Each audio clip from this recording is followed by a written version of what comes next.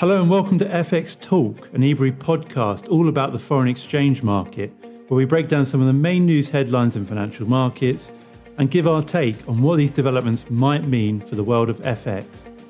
My name is Matthew Ryan, Head of Market Strategy here at eBree, and I'm joined as always on the podcast by two of my colleagues, our Chief Risk Officer, Enrique Diaz-Alvarez, and Senior Market Analyst, Roman Zaruk.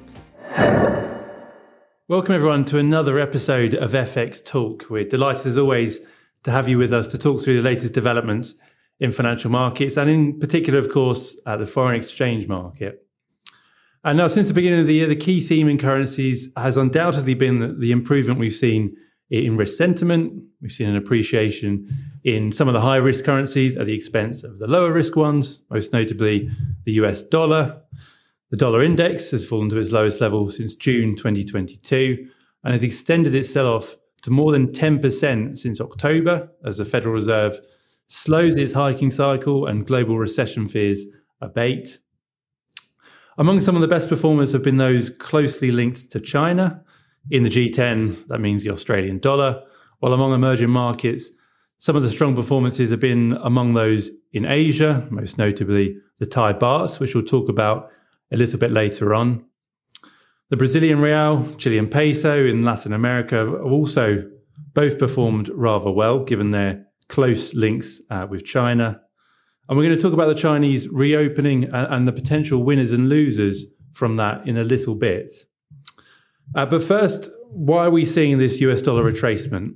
Well, partly because we are seeing signs of a downtrend in US inflation.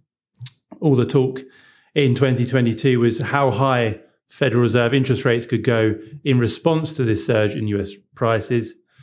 Attention now, though, is shifting to when we could potentially see an end to the tightening cycle, now that inflation finally appears to have peaked in the US. Last week's CPI report came in much weaker than expected. The headline rate fell to 6.5%, which was its lowest level since October 2021. While monthly prices fell for the first time since May 2020, and even the core rate of inflation fell to 5.7%, which is also its lowest level in around a year. As one would expect, the dollar traded quite sharply lower, and at the time of recording, euro dollar is back up above 108. Cable, which is sterling against the US dollar, is back around the 124 level, and every G10 currency is trading higher against the US dollar year to date, with the exception of the Norwegian kroner. But the big question is, what does this report mean for the Federal Reserve and subsequently, of course, the US dollar? What do you guys think?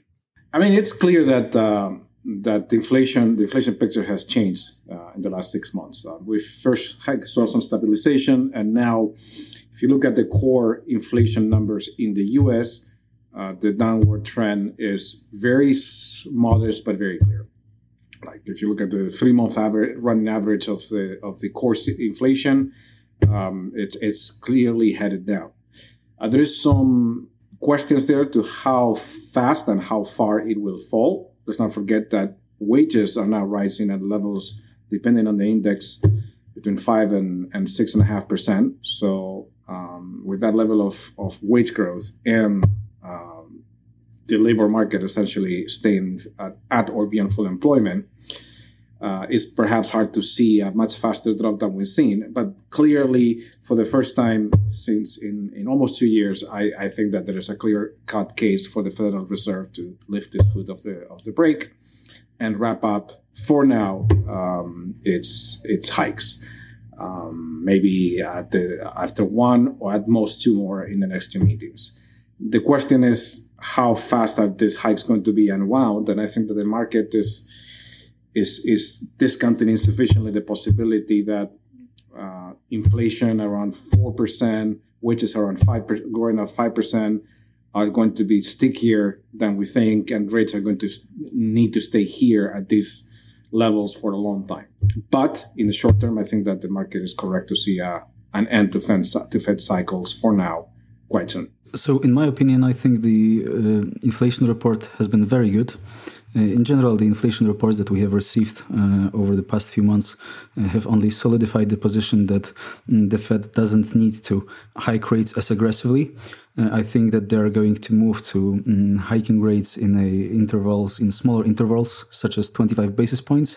And I would expect one such hike in February and also one such hike in March. I actually wanted to quote the same statistic that you mentioned, Enrique, so the 3-month annualized rate of core inflation. And to put some numbers on it, right now we are looking at the data at 3.1%. And for many months, we have this number at about 6% or even higher. So I think that the shift has been quite significant. And everything is pointing to disinflation. And therefore, I think that the need for aggressive policy tightening is not there anymore. And my question, I think the question for markets in the coming months will turn more from how high the rates will go to when are we going to start seeing rate cuts. Yes, no, and that tends to be the case as well. Let's not forget the US economy is a little bit of a leader in this sense. Most inflation prints in the major economic areas are also starting to follow suit. If we look at the Eurozone inflation there, the headline rate at least has fallen to its lowest level in 4 months. In the UK, we're finally beginning to see signs of a peak in headline inflation. That's fallen to its lowest level in 3 months. So these do still remain at lofty levels, but I agree with you guys. It looks likely that additional hikes are still warranted. But as you said, Roman, the end to tightening cycles does appear on the way and does appear in sight. And I think that is partly helping this recovery in risk assets and risk currencies. Moving on now, let's shift the focus away from the largest economy in the world to the second largest, which has been in the news quite a lot of late, and that is, of course, China. Now, authorities in China unexpectedly abandoned their zero COVID strategy in December, following long backlash and widespread protests. This has raised optimism that China could experience a little bit of a growth rebound in 2023, which has generally supported risk appetite in the past couple of months or so. In particular, emerging market currencies, notably, of course, the Chinese yuan, which has risen to its highest level since July against the broadly weaker US dollar. Macroeconomic news out this week out of China has also provided further encouragement. Retail sales, industrial production, both comfortably beat expectations for December. Of even greater significance was the Q4 GDP print that unexpectedly posted flat growth despite the strict zero COVID measures that were in place in China for most of the quarter. And indeed, the annual growth number came in at 2.9%, which was greater than the 1.8% economists had penciled in. And now I wanted to talk about potentially some of the winners and losers of China's reopening among currencies. But before we do that, firstly, I wanted to get your guys' view as to what the reopening of the Chinese economy and this week's strong Chinese data could mean for the outlook for both the Chinese economy and the global economy, and maybe possible impacts this could have on PBOC monetary policy. What do you guys think? I mean, I think that the news are quite kind to our worldview. Our worldview is that the risk of recessions is generally exaggerated around the world.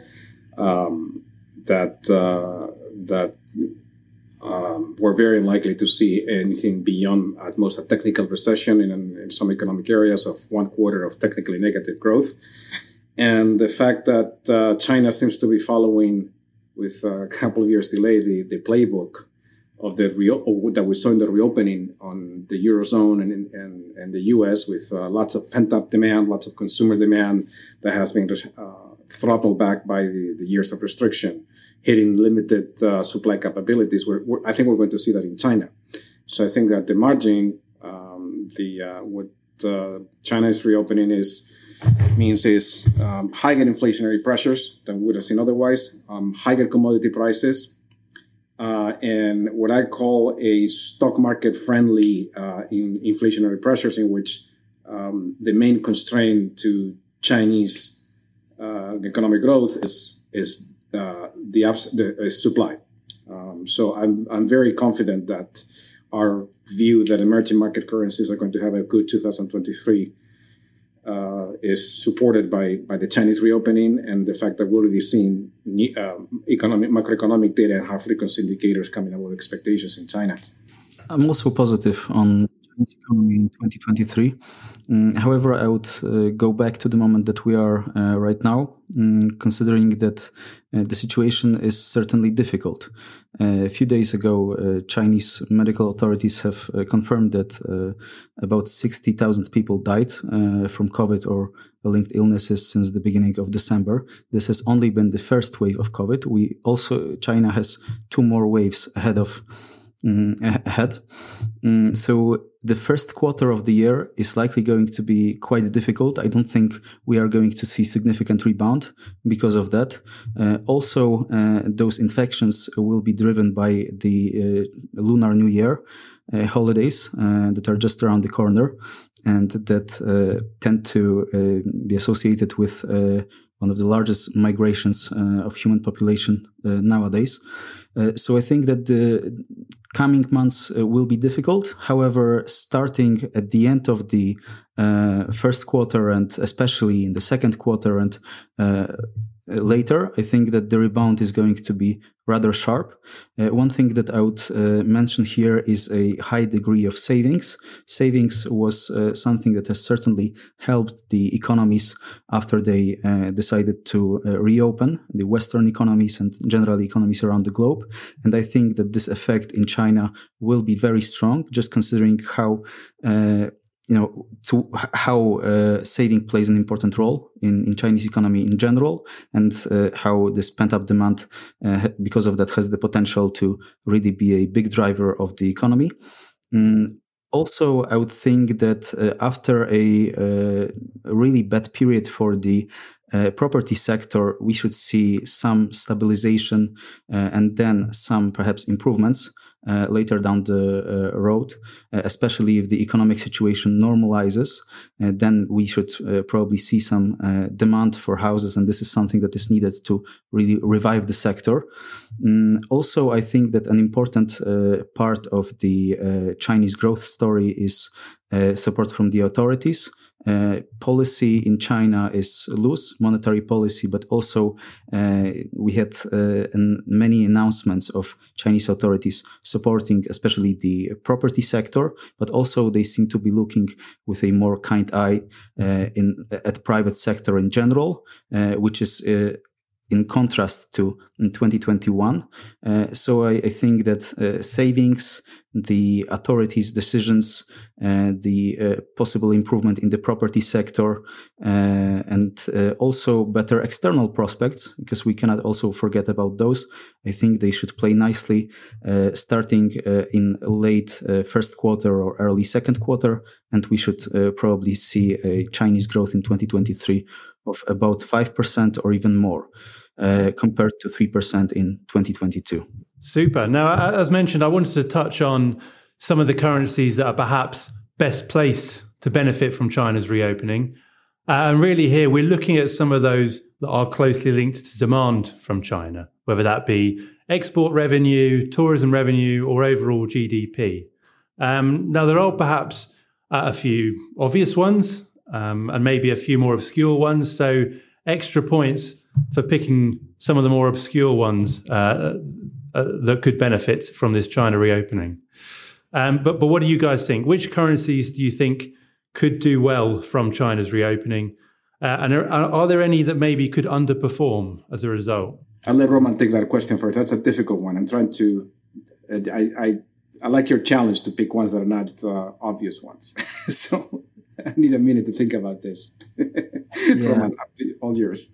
I mean, the most obvious answer to this would be to mention the countries that have a significant trade exposure to China, and also countries that pre-pandemic had lots of Chinese tourists.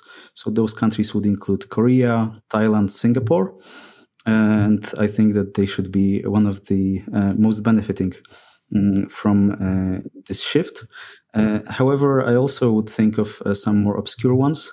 Well, one country is Europe. Obviously, Europe after the Southeast Asia is the is China's main trading partner, the EU. So I think that certainly this is something that also leads to an improvement in economic prospects in Europe.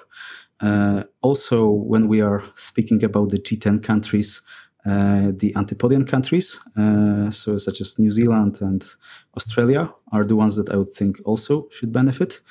And maybe, Enrique, you have some more obscure ones, but if not, later I can add a few of my picks. I mean, I'm not going to pick an obscure one, but I'm going to pick, I hope, a non-obvious one. I think that the Chinese reopening is going to be very good for the commodity complex. I still think that the basic structural factors were not, especially in oil, but not just in oil, where we have not seen the level of investment in exploration and finding new sources of supply across the commodity complex in the latest upswing in prices still holds. And I think that commodity prices are going to be quite helped by this Chinese reopening. I think the Latin American currencies in general will benefit from it, and I'm going to pick specifically the Chilean peso, for it's dependent in the copper prices, Dr. Copper, as they call it. So I'm going to go with the Chilean peso. Very good pick. Yes, you've actually picked one of mine. So I've got a couple. That's okay. Don't worry. I've got a couple that that I would like to highlight. I mean, first of all, one that you mentioned, Roman, actually, I think, which is a currency that I've been a little bit surprised by, that hasn't performed all that well in the past sort of month or two, and that's the New Zealand dollar. Now, prior to the pandemic, at least, Chinese demand accounted for around about 25% of New Zealand's exports and around about 5% of its GDP. But if we look at the New Zealand dollar, it's actually underperformed its Australian counterpart fairly significantly in the past month or two. So I think there's a little bit of room for a further rally in the New Zealand dollar. And the second one I wanted to highlight, which you've gone for, Enrique, would be the Chilean peso, which I think is a little bit of perhaps a little bit more of an obscure choice than some of the other ones. For me, I mean, this should benefit, first of all, from high exposure to China through export demand, around about 40%, again, prior to the pandemic. But also, Chile is very heavily reliant on copper production. It's around about 30% of its overall export revenue. And China is by far and away the largest consumer of copper in the world. So I think there is twice as many reasons to be bullish over the Chilean peso. Great. And now that leads us nicely into our final little section, which is our spotlight currency section. And as we tend to do, we generally pick a currency that is either in the news or has experienced large volatility or big swings in value in the past few weeks or so. This week, we're going for the Thai baht, which, as I said, fits quite nicely into our conversation on some of the best performers from China's reopening. Now, since collapsing to its lowest level in 16 years in November, the baht has been one of the best performing currencies in the world, certainly of those that we cover. And now part of this outperformance, I should say, has been due to Thailand's close links to China. Tourism accounted for around about 20% of GDP prior to the pandemic. Around 1/4 of that was from China. But given the strict virus restrictions that we've seen on both sides, these tourism inflows have barely recovered. It was actually less than 10% of their pre-COVID levels as recently as November. So news of an easing in these restrictions should be a big positive for the Thai economy, and that has helped the baht rally against the US dollar and in real effective exchange rate terms, which is now its highest level in 2 years. So what's next for the baht? What do you guys think? And is it a buy, sell, or a hold opportunity? In my mind, definitely a buy. A very strong buy. I think that, like you say, we have only seen the beginning of the positive impact on the Thai economy of the reopening of the Chinese I think that tourism in general is still, even without it having recovered the 2019 levels, still the Thai economy is performing quite well. The fundamentals are very strong. Its current account is projected to be back to positive this quarter. And I think that it's positioning, the positioning of the Thai economy with its dependence on tourist revenues is quite ideal for going into 2023. In addition to that, on a medium to long term view, it's not at all expensive. So I think it's a clear buy. Yeah, for me, it would be between a hold and a buy. I would agree with most of your points. However, at the same time, I think that, we experienced a 15% rally in the currency over the past 3 months. All of the losses from 2022 have already been recovered. So I don't exactly think that there is a lot of the potential left in the currency to rebound. And certainly, I think that there are some picks in Asia that seem to be underpriced or that have not benefited to the extent that I would assume that they should. But I don't think that the Thai baht would belong to this category. So I would say that for me, it would probably be a hold. Also, I would mention that the Thailand Central Bank doesn't seem to be particularly hawkish. They haven't done a lot of hiking. So it also is something that for me is supporting this hold view more than a buy view. Yeah, I have to agree with you, Roman. Actually, I've gone for a hold as well on the Thai baht. China opening clear positive. Obviously, I don't disagree with that regard.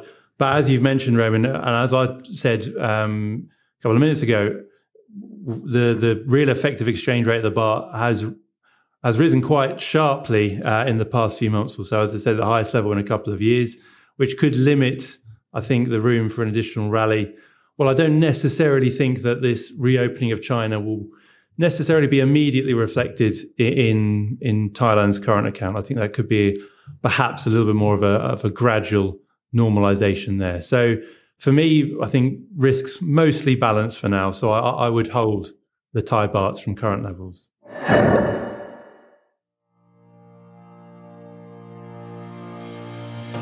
And that's it from us. If you're keen to hear more about our thoughts on the FX market, visit eBrief's website or follow us on social media. And don't forget to rate and review the podcast on your favourite podcast app. And let us know if there are any topics you'd like to hear more on during upcoming episodes. Keep an eye out for our next episode in a fortnight's time. Thank you all very much for listening.